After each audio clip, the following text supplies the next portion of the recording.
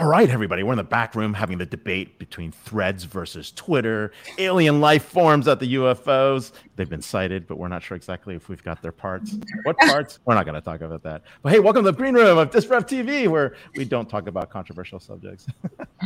But anyways, we're going to do a reverse introduction of everybody here. And of course, with some amazing guests. I'm here with my great co-host, Vala Afshar, our producer today, Hannah Hawk, and more importantly, our amazing team here. So we've got great guests, and I want to do a quick introduction, have them go back in reverse order. Tell me where you're coming in from and what you're talking about today. So Nat, I'll start with you, go to Sharron, and of course, Anthony. So Nat. Hey, Nat Barrett, Stimson Center Loomis Council member, and I'm talking about responsible AI and how it impacts society. Woohoo, great topic. All right, Sharron, welcome. Thank you. Sharron McPherson. Oh, Sharron, sorry. Yep.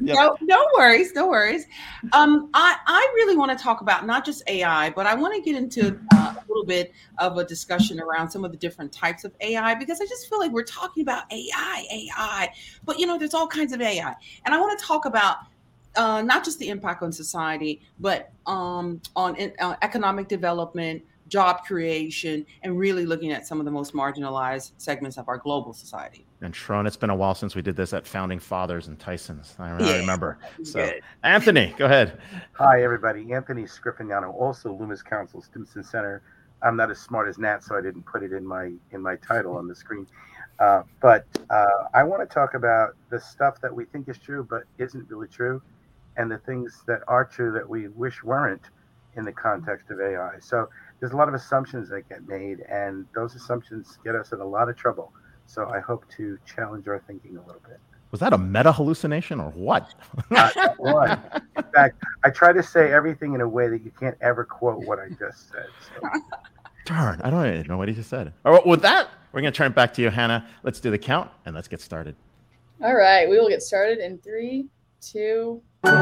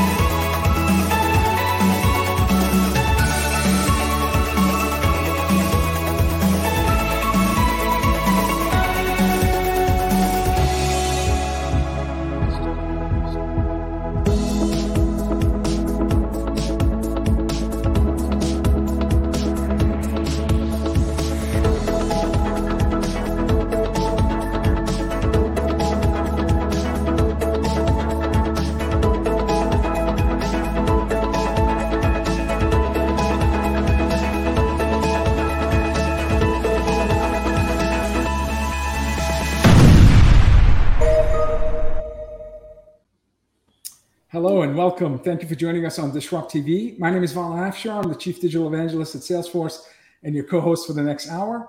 We welcome you to follow us on Twitter at DisrupTV Show. Send Ray, myself, our distinguished guests, your questions using hashtag DisrupTV. It's my pleasure to introduce my co-host, Ray Wang. He's the CEO and founder of Constellation Research. He's the best-selling author of Everybody Wants to Rule the World, Surviving and Thriving in a World of Digital Giants. He's on TV every day. I see him on Fox Business, Yahoo Finance, CNBC, Bloomberg. In my opinion, he's one of the top futurists to follow on Twitter at RWANG0. Welcome, Ray Wang, to DisrupTV. Hey, thanks for having me. I'm here with Vala Afshar, the Chief Digital Evangelist for Salesforce. He's also the author of The Pursuit of Social Business Excellence. His new book, Boundless: A New Mindset for Unlimited Business Success, is going to be available this September, and you can pre-order it already on Amazon. But when he's not writing books and when he's not speaking everywhere, he's basically sending inspirational, insightful tweets, and we're all looking at them. And more importantly, he's also leading events at Salesforce. And you can find him speaking on business TV outlets such as Bloomberg, and of course, posting his insightful analyses on ZDNet. But it's not about me. It's not about him. It's about you, the guests that are here, and our amazing audience. Who do we have to kick it off today? We have a panel format for this show, so please give me the opportunity to introduce all three guests before we start our show. We, in fact, have a fourth guest. Hopefully, he'll be joining us as well. But we'll start with Dr. Anthony Scriffignano, Global Award-winning Data chief data scientist. Anthony is an internationally recognized data scientist with experience spanning over 40 years in multiple industries and enterprise domains. Anthony has extensive background in advanced anomaly detection, computational linguistics, and advanced inferential methods, leveraging that background as primary inventor on multiple patents. I'm curious how many patents. We'll ask Anthony. Anthony was recognized as the U.S. Chief Data Officer of the Year by CDO Club, the world's largest community of C-suite digital and data leaders. Anthony is a distinguished fellow with the Stimson Center, and he's a member of the OECD network of experts on AI working group on implementing trustworthy AI focused on benefiting people and the planet. Anthony has provided expert advice on private sector data officers to group of state chief data officers and the White House Office of Science and Technology Policy. You can follow Anthony on Twitter at SRIFFIGNANO1. Welcome, Anthony, to Disrupt TV. Thank you. It took me till third grade to learn to spell my name, in case you're wondering. Listen, Vala Afshar. So I'm with you. Our next guest is Sharron McPherson, CEO of the Green Jobs Machine, adjunct senior lecturer at the University of Cape Town Graduate School of Business, and faculty at Singularity University. Green Jobs Machine is a global climate tech company that makes people, communities, governments, and businesses stronger in tough environments. Sharron is a leading expert on the impact of technology disruption for emerging market growth and development. Sharron is also the co-founder and former CEO of one of Africa's largest women infrastructure investment group, WIND, Women in Infrastructure Development and Energy. Sharron has addressed a wide range of audiences, including TED Talk and World Economic Forum. You can follow Sharron on Twitter at MCSHARRON. Welcome back, Sharron, to Disrupt TV. Thank you. Thanks, fella. Great to have you. And we have our final guest. We have Natalie Barrett, a non-resident fellow at the Atlantic Council Geotech Center and a Loomis Council member at the Stimson Center. While at the Johns Hopkins University Applied Physics Laboratory, Natalie primarily focused on human-machine teams, artificial intelligence, advanced communication, and climate strategy.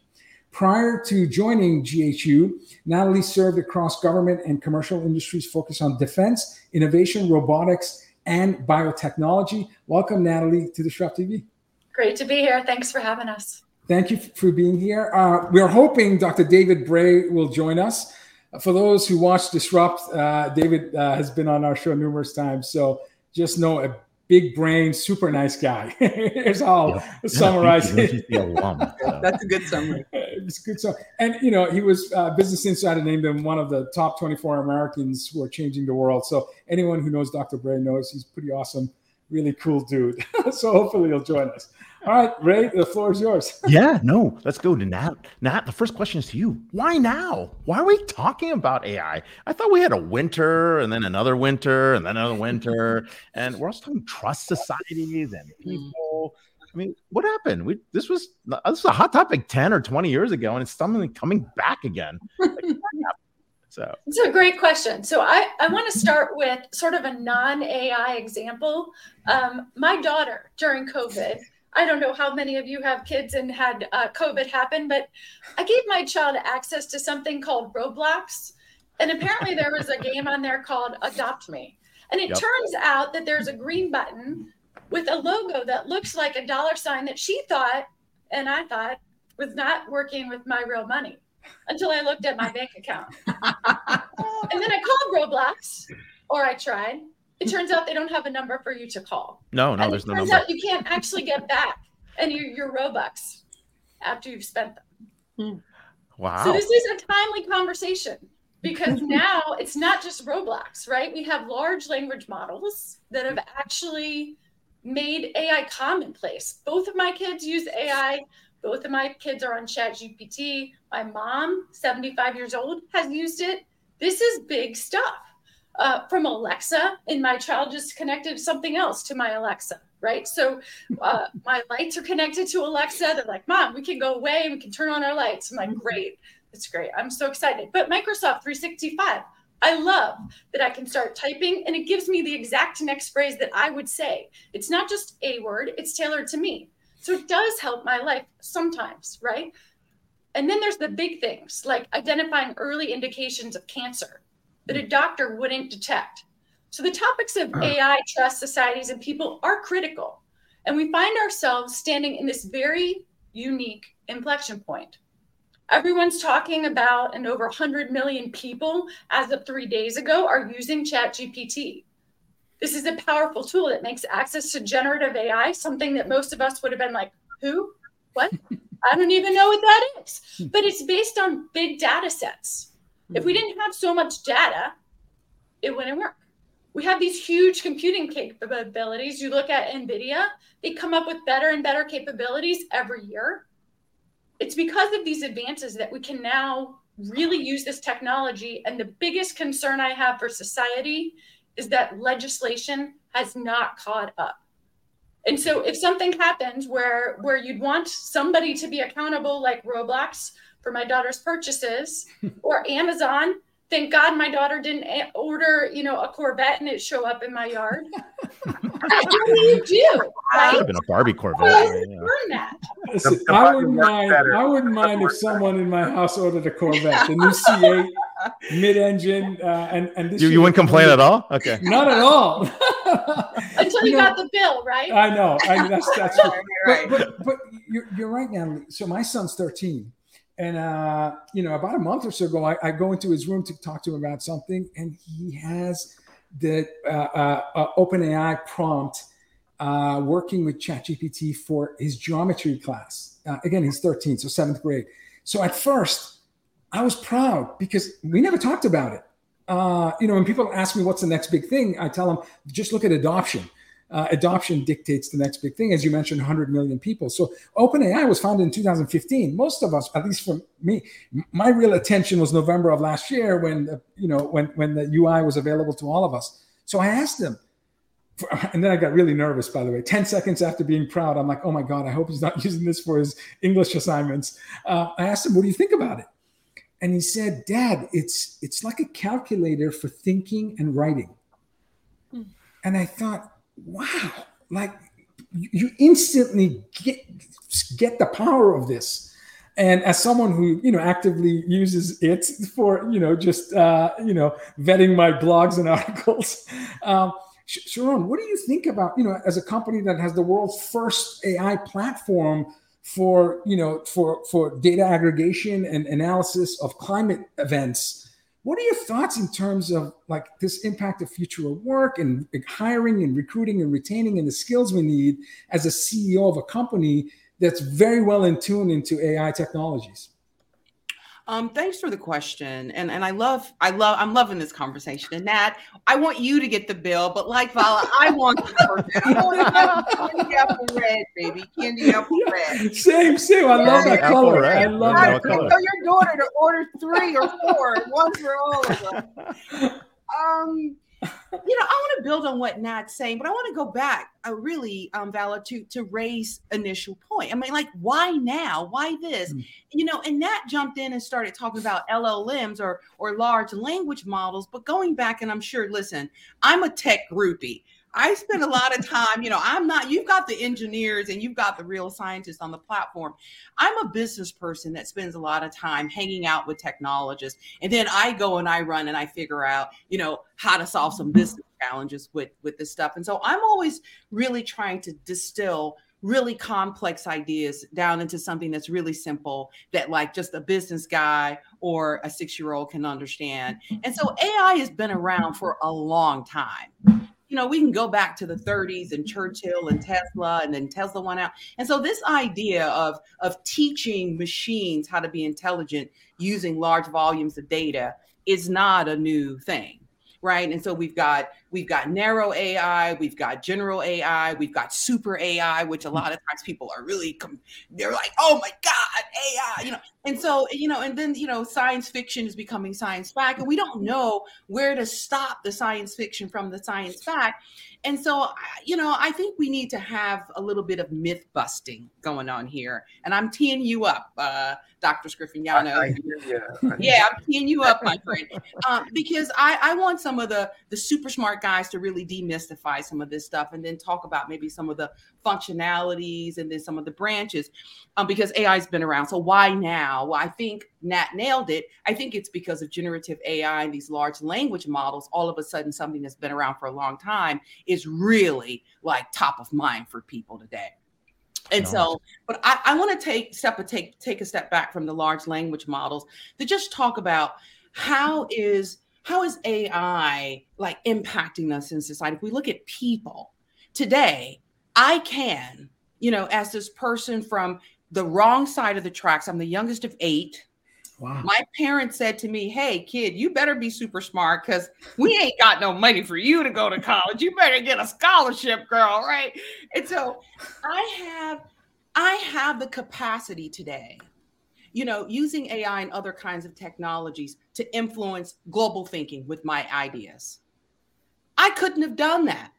Perhaps 20, it would have been a lot more difficult. Yeah. And so I think about how AI enables voice, it enables agency, how power is shifting from governments to companies and from companies to people. The last thing I'll say is think about, for example, how Elon Musk and Starlink was able, we're even thinking about war differently because of ubiquitous communications, right? Right. And so we were able to impact the war in Ukraine. And of course, he's like, well, I've got a solution for the war. And the Ukrainians are like, nah, we don't like that, but we'll take the Starlink. Thank you very much.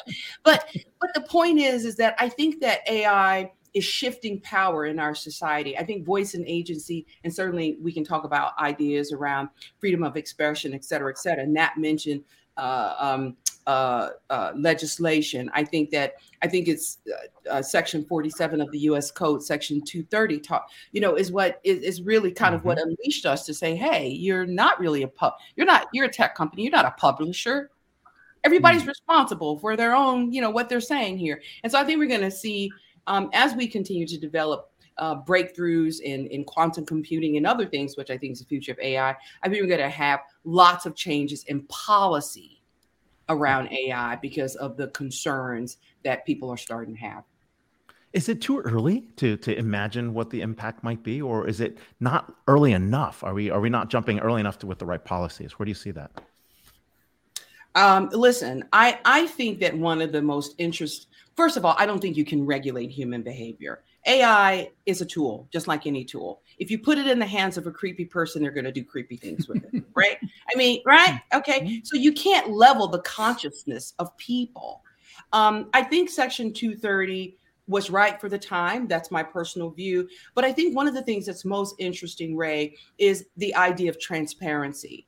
I know it's a soft landing place for folks who are thinking about policy and regulation. But if you think about transparency, how the heck am I as a legislator going to legislate something that I don't even know?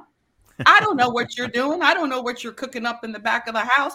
So, transparency is kind of a cheat. I'm kind of cheating on the answer. But I think we need to spend a lot of time thinking about how do we deal with the opaqueness of what's actually happening, not just in companies that specialize in AI, but in tech companies in general, so that we can get a better understanding of what we need to be regulating. Anthony, we saw this a couple of years ago when the legislators and policymakers were questioning head of social networks. And based on the questions, most of us sat there and thought, wow, you really don't know how monetization on the internet works. You have no idea how social networks. They want to send emails from Facebook. That's awesome. But then you can say that about cryptocurrencies. 14 years old, policy still debating, store of value, equity. I don't know, is Ripple security? My point is, now you're talking about this branch of science, AI, with all these derivatives, computer vision, natural language processing, smart computing, and generative AI. How can policy, and of course you are there and you're doing that. You've been guiding the White House and others.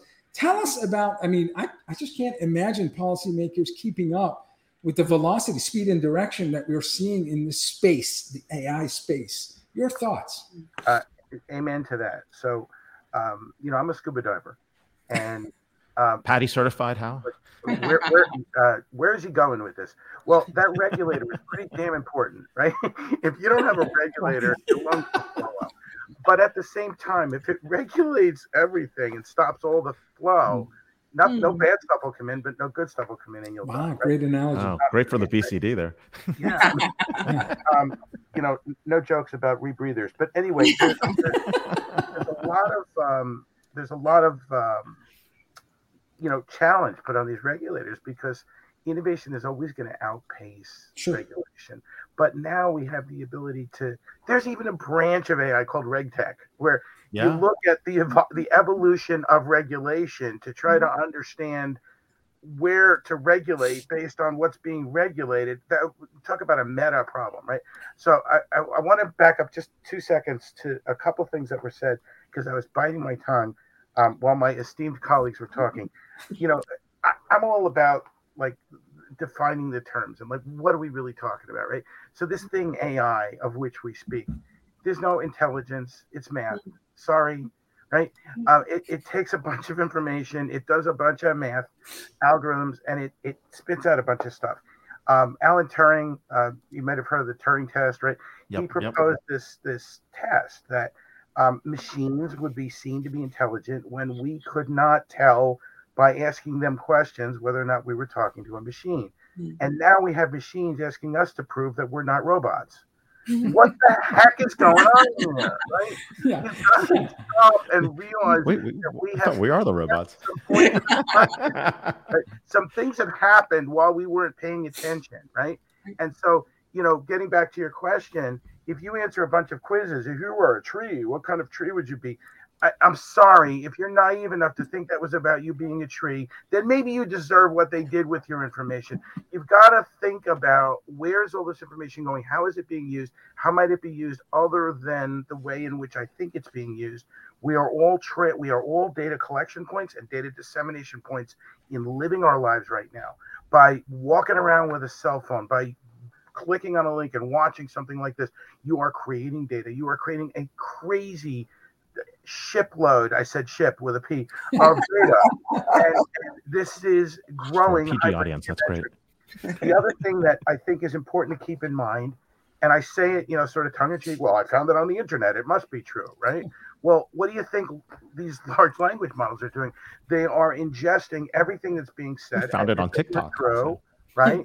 And they can become racist. They can anchor on misinformation and disinformation. They can capture ideas that were said with sarcasm, with neologism. By doing things with language that we do to be clever, they're very brittle. It's very easy to confuse them. And anybody who's an expert in them, as soon as I said that, oh no, as long as there's enough language, then it will even itself out. May be true eventually. Hard to tell to the guy whose parachute didn't open on the way down, right? So we really need to pay attention. There's a reason why I say this all the time. There's a reason why in court we swear to tell the truth, the whole truth, and nothing but the truth. Because those are three different things. Right? And those are three different ways of manipulating your perception of the veracity of what I'm saying. All of those are problems to these large language models. So, Anthony, sorry, I'll get off my rant. The last thing, when we say generative AI, what we mean is it's generating something. It's outputting, right? So it's summarizing what it read or what it consumed. Generally, we're experiencing it right now in words, but it can be pictures. It can be anything. Sure. It consumes a bunch of stuff, and it produces more stuff like that stuff, right? In a way, that's kind of like digital hearsay, right? We're getting information from the thing which got the information from other sources that are now invisible to us, and we're consuming it. You better stop and think when you do stuff like that, because that's not admissible in court. And there's garbage in, garbage out. We totally get that. And what we've seen with generative AI is like we used to identify the patterns. Now it completes the patterns. There you go. And what we're able not to do is actually get to the next level, which is take action and make decisions. Right. Yeah. That's kind of where we're stuck at the moment. And we say we'll never take direction from a robot. We turn left when the GPS says turn left, right? So we're already taking direction. So we need to pay attention. Oh, whether it's it could be music on Spotify, it could be Amazon Prime recommending movies, it could be we're being guided. Our most indispensable apps are powered by AI algorithms. Yeah. So I mean, a venture capitalist recently said when the refrigerator was invented, most people thought that refrigerator companies were going to be the biggest companies in the world. It turns out the biggest brands, biggest companies ended up being companies like Coca-Cola. You took advantage of the tool refrigerator to serve cold, delicious drinks. You must be, as a data scientist, all three of you, like a CEO who's bringing AI platforms to market, someone who's been studying as AI at Johns Hopkins, and of course, chief data scientist Dun & Bradstreet. You must all be excited about how these tools can launch great capabilities. What are you excited about, Anthony? Like all of you, what excites you? I'm not against all of this. I'm very much pro it, but I'm pro. We invented a new hammer. Let's be careful how we use the hammer, right? So I really do think that there's some amazing. Natalie started, thank you, with all of the wonderful things that are possible with the democratization of this new capability. I agree wholeheartedly. But there's no, all of these conversations that start with, why don't we just, that everybody's looking for the quick fix. Well, let's just consume all the information and ask the AI what it says. Not such a great idea if you're looking for bad guys. Not such a great idea if you're looking for the black swan. Not such a good idea if you're trying to understand what's going to happen in the context of some disruption that never happened before, right? Those answers aren't contained in that history. So you've got to be careful that you don't use the hammer to hammer in a screw. That's all I'm trying to say about these kinds of approaches. Definitely some amazing, if I'm a physician, there's no way you could read everything that's being published in any field of medicine right now. Please give me something that will give me a summary of what's being said so that I can actually go be a physician and not a researcher and read, 99% of the time. No, we definitely see the bad sides and the controls that need to be there. You're sitting out there on JFK Parkway, thinking of new ideas in Short Hills. Like, what's something that pops up in your mind, right? Or back in the day when you're sitting somewhere, trying to think about what might be new. Like, where are the positive aspects that could help us? So a lot of the work that I've done has been looking for novel malfeasance, so new types of bad behavior. So. Here's the thing. If you use, there's one branch of AI is called supervised AI. Yeah. So you look at the past and you look at a lot of the past, and then you kind of mathematically summarize that and you project it into the future. And you can predict with a certain precision that as long as the future looks reasonably like the past, then you can predict to some extent what might be happening. The best bad guys, if they think they're being watched, they change their behavior. So if you model, you're modeling how the best ones are no longer behaving. You're doing the exact opposite of what you ought to be doing. So you could throw your hands up and say, well, then we can't find them until they do something bad, and then we'll catch them faster. Maybe. I mean, hopefully we can be better than that. If I said right now that I am sure there's 1, 2, 3, 4, 5 of us, right? I promise you that the other 4 of you are not thinking about how your shoes feel. Now you're thinking about how your shoes feel because I said that, right? Human beings can be manipulated. So now you're trying not thinking about how your shoes feel because I said that. Princess Bride I don't even think Ray's wearing shoes, but that's just I'm actually not. Princess Bride problem. I'm barefoot in the studio. Not having shoes and how might they feel? So my point is that by doing that, I manipulated the focus of your thinking, right? Well, there are algorithms that can be used like that to manipulate the environment around potential malefactors to influence their behavior so that they become more discoverable as malefactors. What did he just say? I can scare the cat out of the room so I can see him better in another room. And there are definitely ways of using AI to do stuff like that. Super exciting ways. And now we have enough data to be able to do things like that. We have enough data to be able to see coalescent behavior that is unlike the behavior around it and never before seen. Coalescent novel behavior. So we can figure out where to focus our attention, even though we've never seen this thing before. If you looked out the window and it's a beautiful day and the birds are chirping and the wind is blowing and a clown carrying a smoke balloon, parachute, your brain would go right there, right? Well, we could teach algorithms to do that too. So I'm very excited about that there's now enough data and enough compute power and enough adult supervision in the AI world that we can focus on problems that were intractable, computationally overwhelming just a few years ago. Now we could just pull tools down and approach problems like that and go do some amazing stuff. So that's a great highlight. And Sharron, I'm going to ask the same question to you. Like, where do you see the positive aspects going forward? And then to you, Nat. So Sharron. I'm giving you lots of P's. I talked about people, I talked about power, I talked about policy a little bit. I want to talk about prosperity because I think people are concerned. I mean, is this really going to make life better for me? And I am a person who spends a lot of time about thinking about how do you shift capital into places where capital hasn't flown, solving the investor's dilemma, particularly at the intersection of climate and technology and some of the most marginalized communities on planet Earth. Those communities matter. It's kind of like the front line. When they fall, we are all impacted. And so I spent a lot of time thinking about how to work with people like Nat and like Anthony to dig into real expertise, real knowledge about things like the hybrid approach that Anthony's talked about. And how do you leverage technologies, for example, like Earth observation technologies and other kinds of technologies to begin to get data. So you see there, I've listed resilience technologies. We've been in stealth mode, but what we really have been in stealth mode trying to build is an index that not only begins to really measure the resilience and vulnerability of a place or physical assets, but really one that has the capacity to provide recommendations that are actionable so that you can help someone to take concrete steps to make decisions so that we can save lives and livelihoods. That's what I'm all about.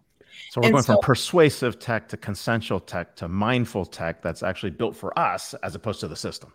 Absolutely. And so it's really interesting that you talk about the system, Ray, because I spend a lot of time thinking about, can we use the same, for example, kinds of capital systems approach to solve challenges that we in fact have created with those systems? That's probably another episode. But for now, what we want to do and what I'm excited about is that resilience doesn't work without data.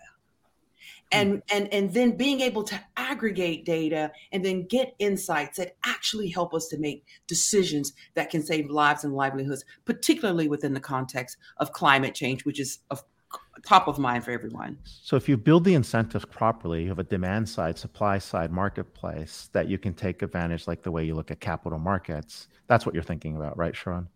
Yeah, I am, because I think that we've already demonstrated that we can use matching algorithms to get folks to cross that bridge to start to invest differently in people and in places and in ideas that they wouldn't, because this is a de-risking tool. People are interested in risk engineering. Investors invest with people that they know and they like. Yeah, true. You don't know those guys. It's risky because you don't know them. Warren Buffett said, if you don't understand what you're doing, everything's risky, right? And so how do you build bridges between industry, between governments, between investors, and between communities of people that really need it most? That's what I'm interested in using AI and data for, just to really solve for some of those challenges within the context of climate resilience. All right. Real same question to you, Nat. What do you say? Yeah, so I think the question that you're really asking is, what are the proper use cases that we want to identify for AI, right? And when it comes to use cases, the reason that term matters is it highlights the other piece that we were highlighting, which is we need to make sure we have validated data. So Anthony referenced, if I'm a physician, I don't want to research all day. I want something that can aggregate that research information. As a patient, I have a wearable that gives me my, non-official health information. I go to 5 different doctors. I have on 3 different platforms. That's ridiculous. I want AI that can use a use case for Nat Barrett, pull my information together and tell me, what should I be eating? What should my Samsung-enabled refrigerator recommend is missing from my refrigerator to optimize my health? Right? I want something to come to my house so that I can put on and have a conversation like this with the doctor, getting the most important information that they need to make an assessment, to send me my results, to send me my tests, so that I can also send that information and those capabilities. I want a hospital or a doctor in a box that I can send to someone in a disadvantaged area, where that capability, that edge processing is on board that platform in case I can't get access to a doctor. Maybe I can't get satellite communications, right? There are so many beneficial use cases, but we have to define what those use cases are. And in order to do that, we have to know that we have validated data sets, which we do. We have protocols, we have processes, and those are what we need to use. If we use those, whether it be for financial markets or climate security or medical treatment, and personalized medicine is something that we've talked about for a decade, but haven't been able to do.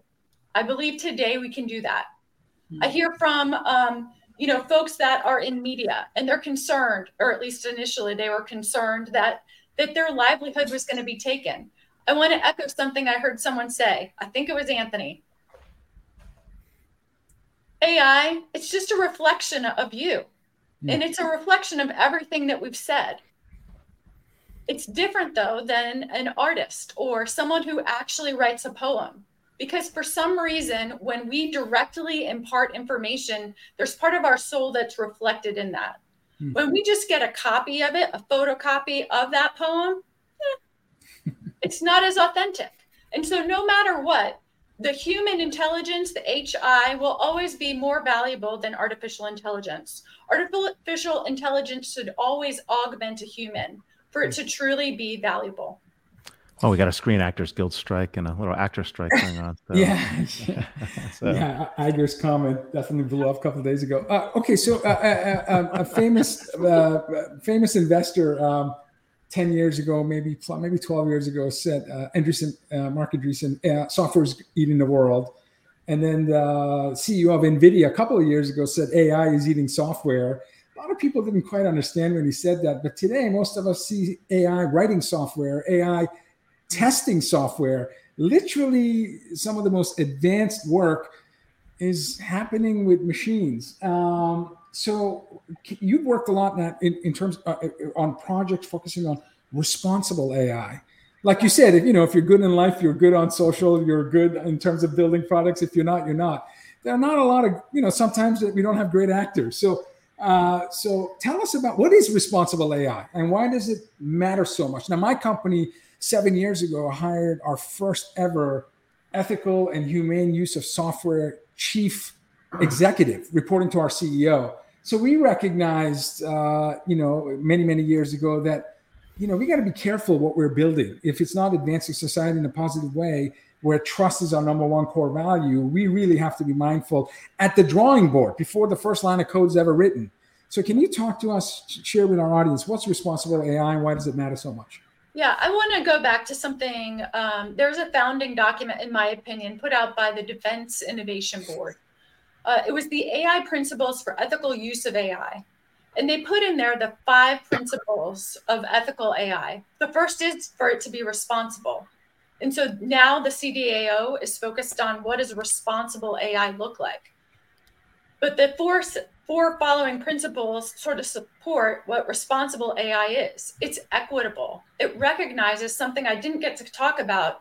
We mentioned the data. There are plenty of folks that have phones, but there are plenty of people that do not have phones or access to the internet, even in inner city Baltimore, right? I'm not talking about third world countries. I'm talking about in the United States of America.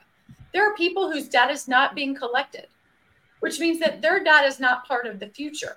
So we have to be aware of the quality of the data that we're using and the quality of the results that we come up with, which is very powerful because, as someone said, in the future, AI, if used properly, it can be a democratic tool.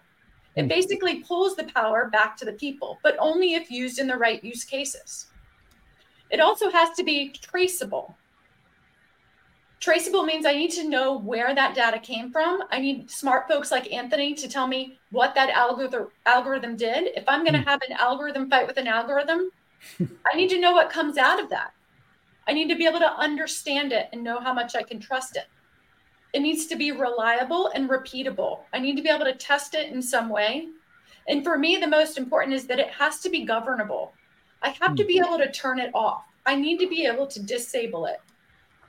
The DIU Defense Innovation Unit has the best worksheets, I think, that are out there right now on how to handle responsible AI. NIST has done a lot of great work in trying to evaluate trust in artificial intelligence systems. Deloitte's done a lot. My favorite two companies in this area, my favorite is Microsoft. I think they have done a whole lot of work, really focusing on what it means to have responsible AI. Someone has mentioned recently the social license that's required when you release AI in a product, similar to a mining company. I think that's powerful because I think that's where we're moving with AI. It's a tool, and tools have to get consensus from the population to be adopted. It's sort of David and I are... right. I would have never gotten in an Uber before, but I trust it. Right. I mean, that whole point of challenging dominant logic, 15 years ago, dominant logic was you're not going to get in a stranger's car to go from A to B. Dominant logic was you're not going to rent your private residency to strangers. And yet the two most powerful, your house is too nice. I've been there. But I mean, just think about the two most successful IPOs in the last, 20 years are companies that challenge dominant logic. And Anthony, I think it was Dr. Kai-Fu Lee, who's been in the AI space for 40 plus years. He wrote the AI Superpower US versus China. And I think the thesis in his book was the fact that US will focus so much on reversibility and explainability. And essentially he called it like dumbifying the neural networks that are producing accurate results, more accurate than humans, because they're concurrently analyzing across thousands of dimensions, is why China will win. Because again, we're trying to slow down this incredible capabilities of these technology solutions. Your thoughts on that? Yeah, so I've spent a lot of time with regulators around the world on these very difficult questions. And there is not a pan-galactic answer to this. The reality is that in different parts of the world, we value different things. So when we talk about transparency and openness and first principles of privacy and so forth, you might be shocked at how different an answer you would get. Sure. And you might think that certain things are universally true. We all want privacy. Well, yeah, we all want privacy. And then there's always a footnote. What does privacy mean in the context of national defense, or in the context of saving your life, or in the context of, Anthony, I just want to be disconnected and not be seen as a terrorist. Well, yeah. I'm getting to the point where I want to say I just want a pony. Like it's hard to just want anything. I just want a Corvette. But be careful what you wish for, right? So the not with regard to the Corvette. So a couple realities. We used to talk a lot about explainability, and Nat just talked about and to some extent competition. There are certain AI methods where hundreds of AI methods, meta methods, I guess, can compete with each other to get the quote unquote best answer to give you. Yeah. There's cognitive approaches that will converge on advice that you're more likely to take without knowing why you take the advice. Yeah. Right? So, we can't necessarily explain why we reach certain decisions. We think we can, right? After the fact, we rationalize how we think we made a decision. But the reality is that how we made that decision is a lot more complicated than we think it is. We're constantly simplifying the world around us in our minds. Some would argue to keep from kind of, getting overwhelmed with that. Same thing happens in AI. So it's helpful to be able to explain the output, or to be able to govern things like, I didn't use your race or your religion to decide whether or not you get parole. Okay. But what if somehow an algorithm found a mathematical workaround to your age or your religion and accidentally, right? So by using they're called characteristics, by using other characteristics, I've sort of converged on something that's a proxy for your age, because I didn't have your age. Yeah. But I've noticed that people named Elizabeth and Jonathan and Norm are better. I'm making this up. I have no idea what this means. Are better than people named Al, and pick a bunch of other names. And so, and indirectly, what I've done is I've favored names of older people. Right? Can you imagine how something like that could happen? For someone named Vala, I'm terrified because it's such a small data set. Holy Gertrude! Because there's only been 3 of them, Holy and Gertrude. 2 of them were bad guys, right? And so, I can convince you that left-handed people are way more likely to die of COVID, because there's fewer left-handed people in the sample. And if I do the wrong stupid math, I can prove that that's true.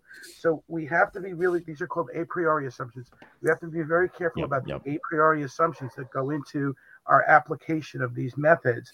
To do what Natalie's talking about requires adult supervision. It requires people, not algorithms, that are sitting back and rethinking, what are the assumptions, the going in assumptions.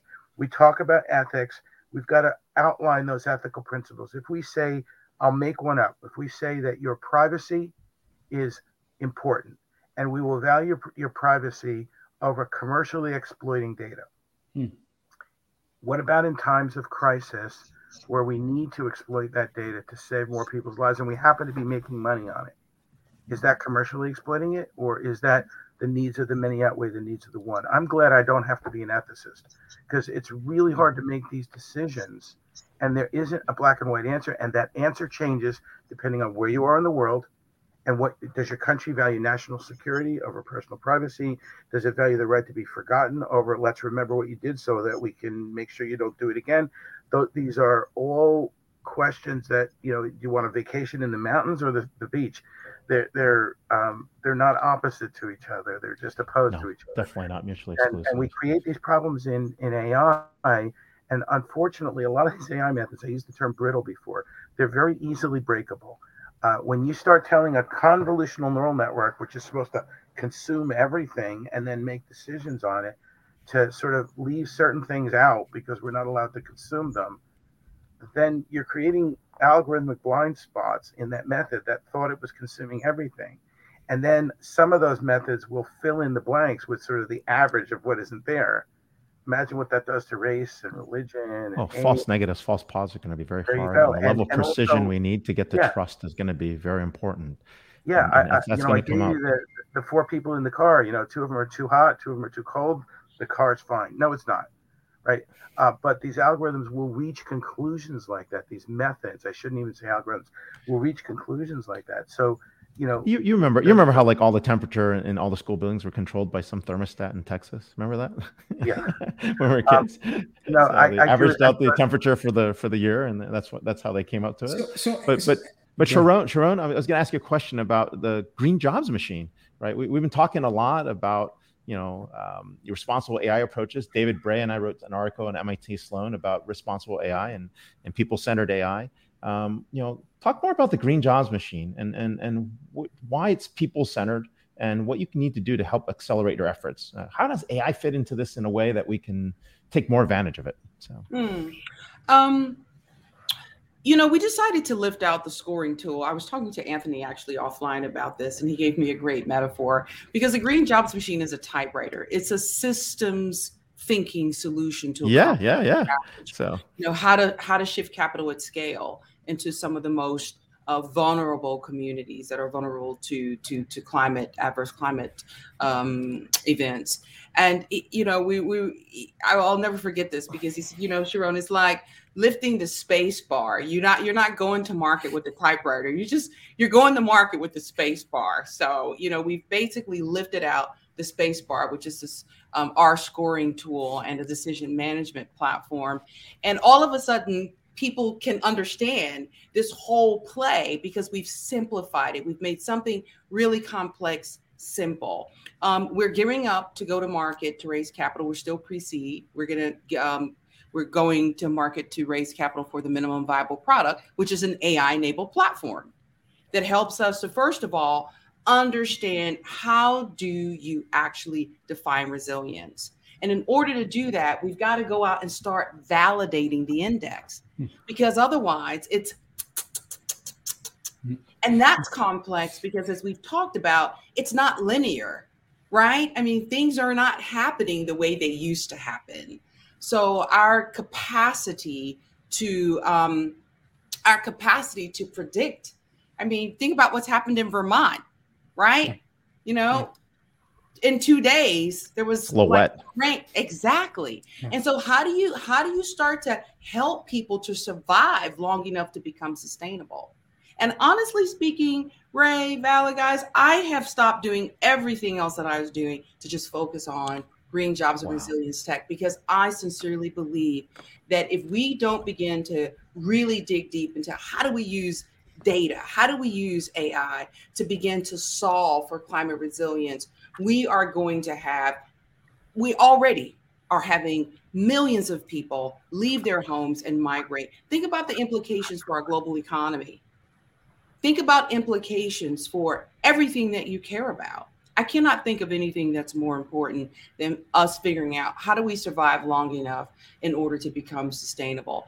And so that's how we're doing it. It's all about, first of all, figuring out some kind of index so that we can get into the quantitative analyses, and then really looking at how to use matching algorithms to match the resilience score of a company to the resilience score of a community. So you can figure out like, okay, here's your immediate community. And once you explain this to businesses, it's AI enabled. It's like, okay, here's your resilience profile. And here's the resilience profile of the community in which you operate. If you do this, this, and this, that community is going to be more stable and your business is going to be better.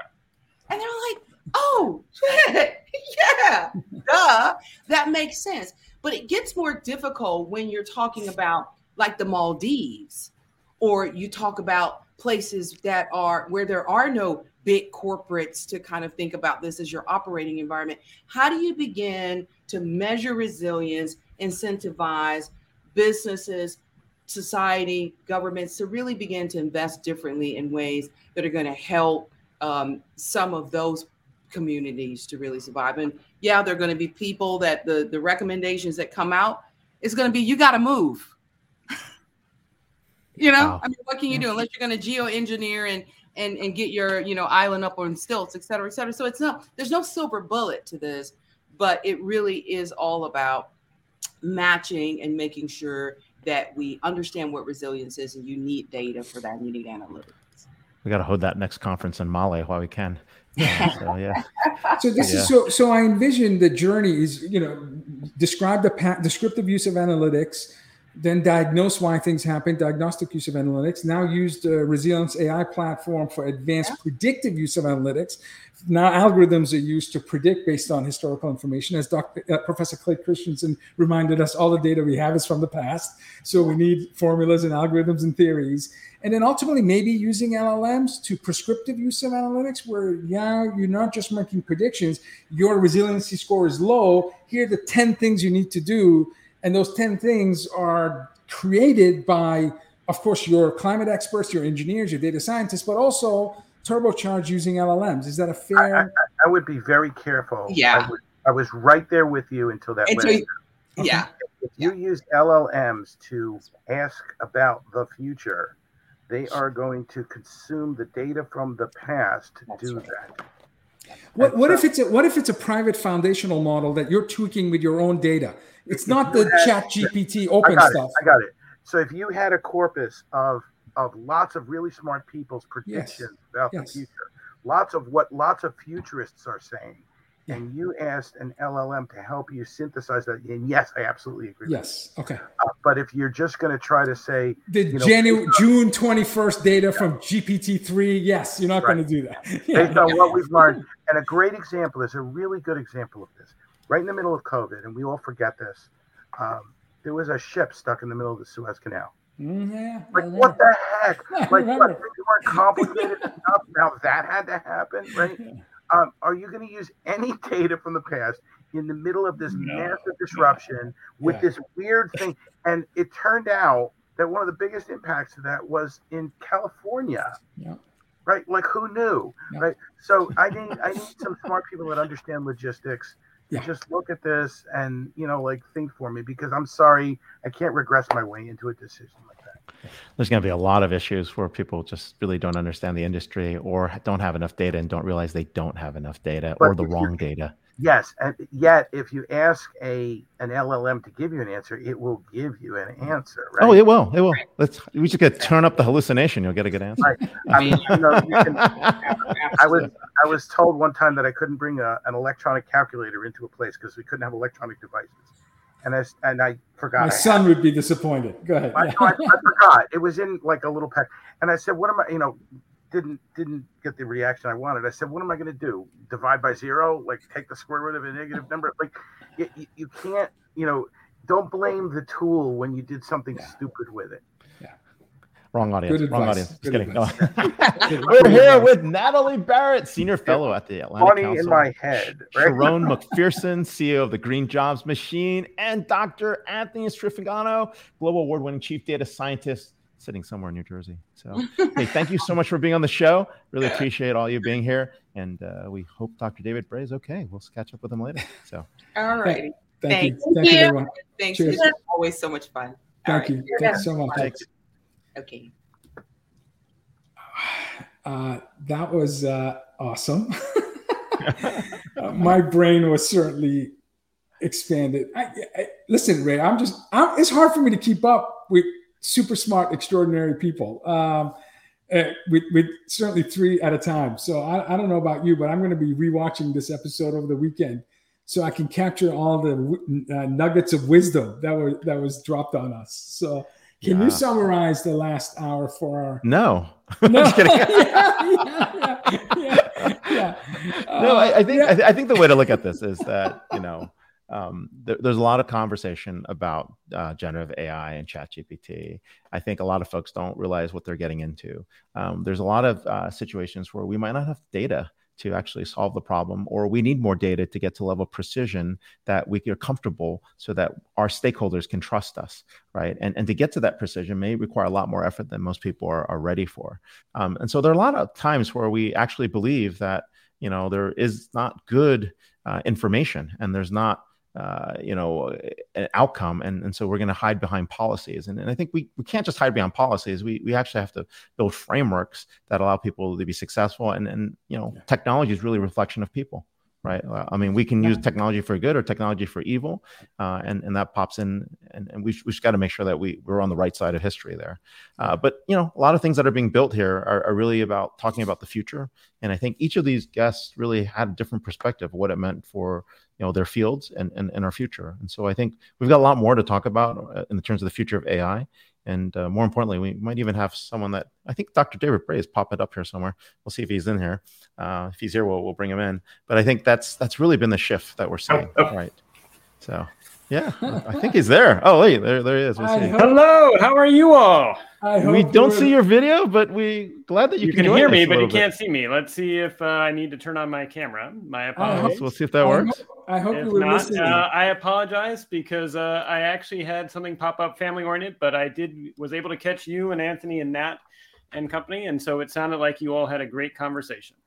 Well, hey, we're going to have you on the next show and next time. But thank you so much. We just want to at least acknowledge that you're here. Oh, there we go. Excellent. There it is. So it's a timely topic. It's an important topic. And I think, as you all were saying, I think everyone's trying to look for what's the right model for what we're looking for here. And so I would say, there's a phrase that says all models are broken, just some are more useful than others.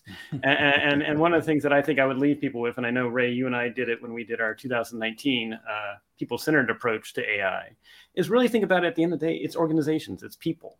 And so while we treat the AI as somehow being all-knowing or knowing more, in fact, it really is just sort of think of it as an organization in and of itself. And just like we have ways for doing governance and corporate oversight and ways of responsibility for human organizations, we can do the same thing for digital machines as well. You're the person that I know closest to Jack Ryan.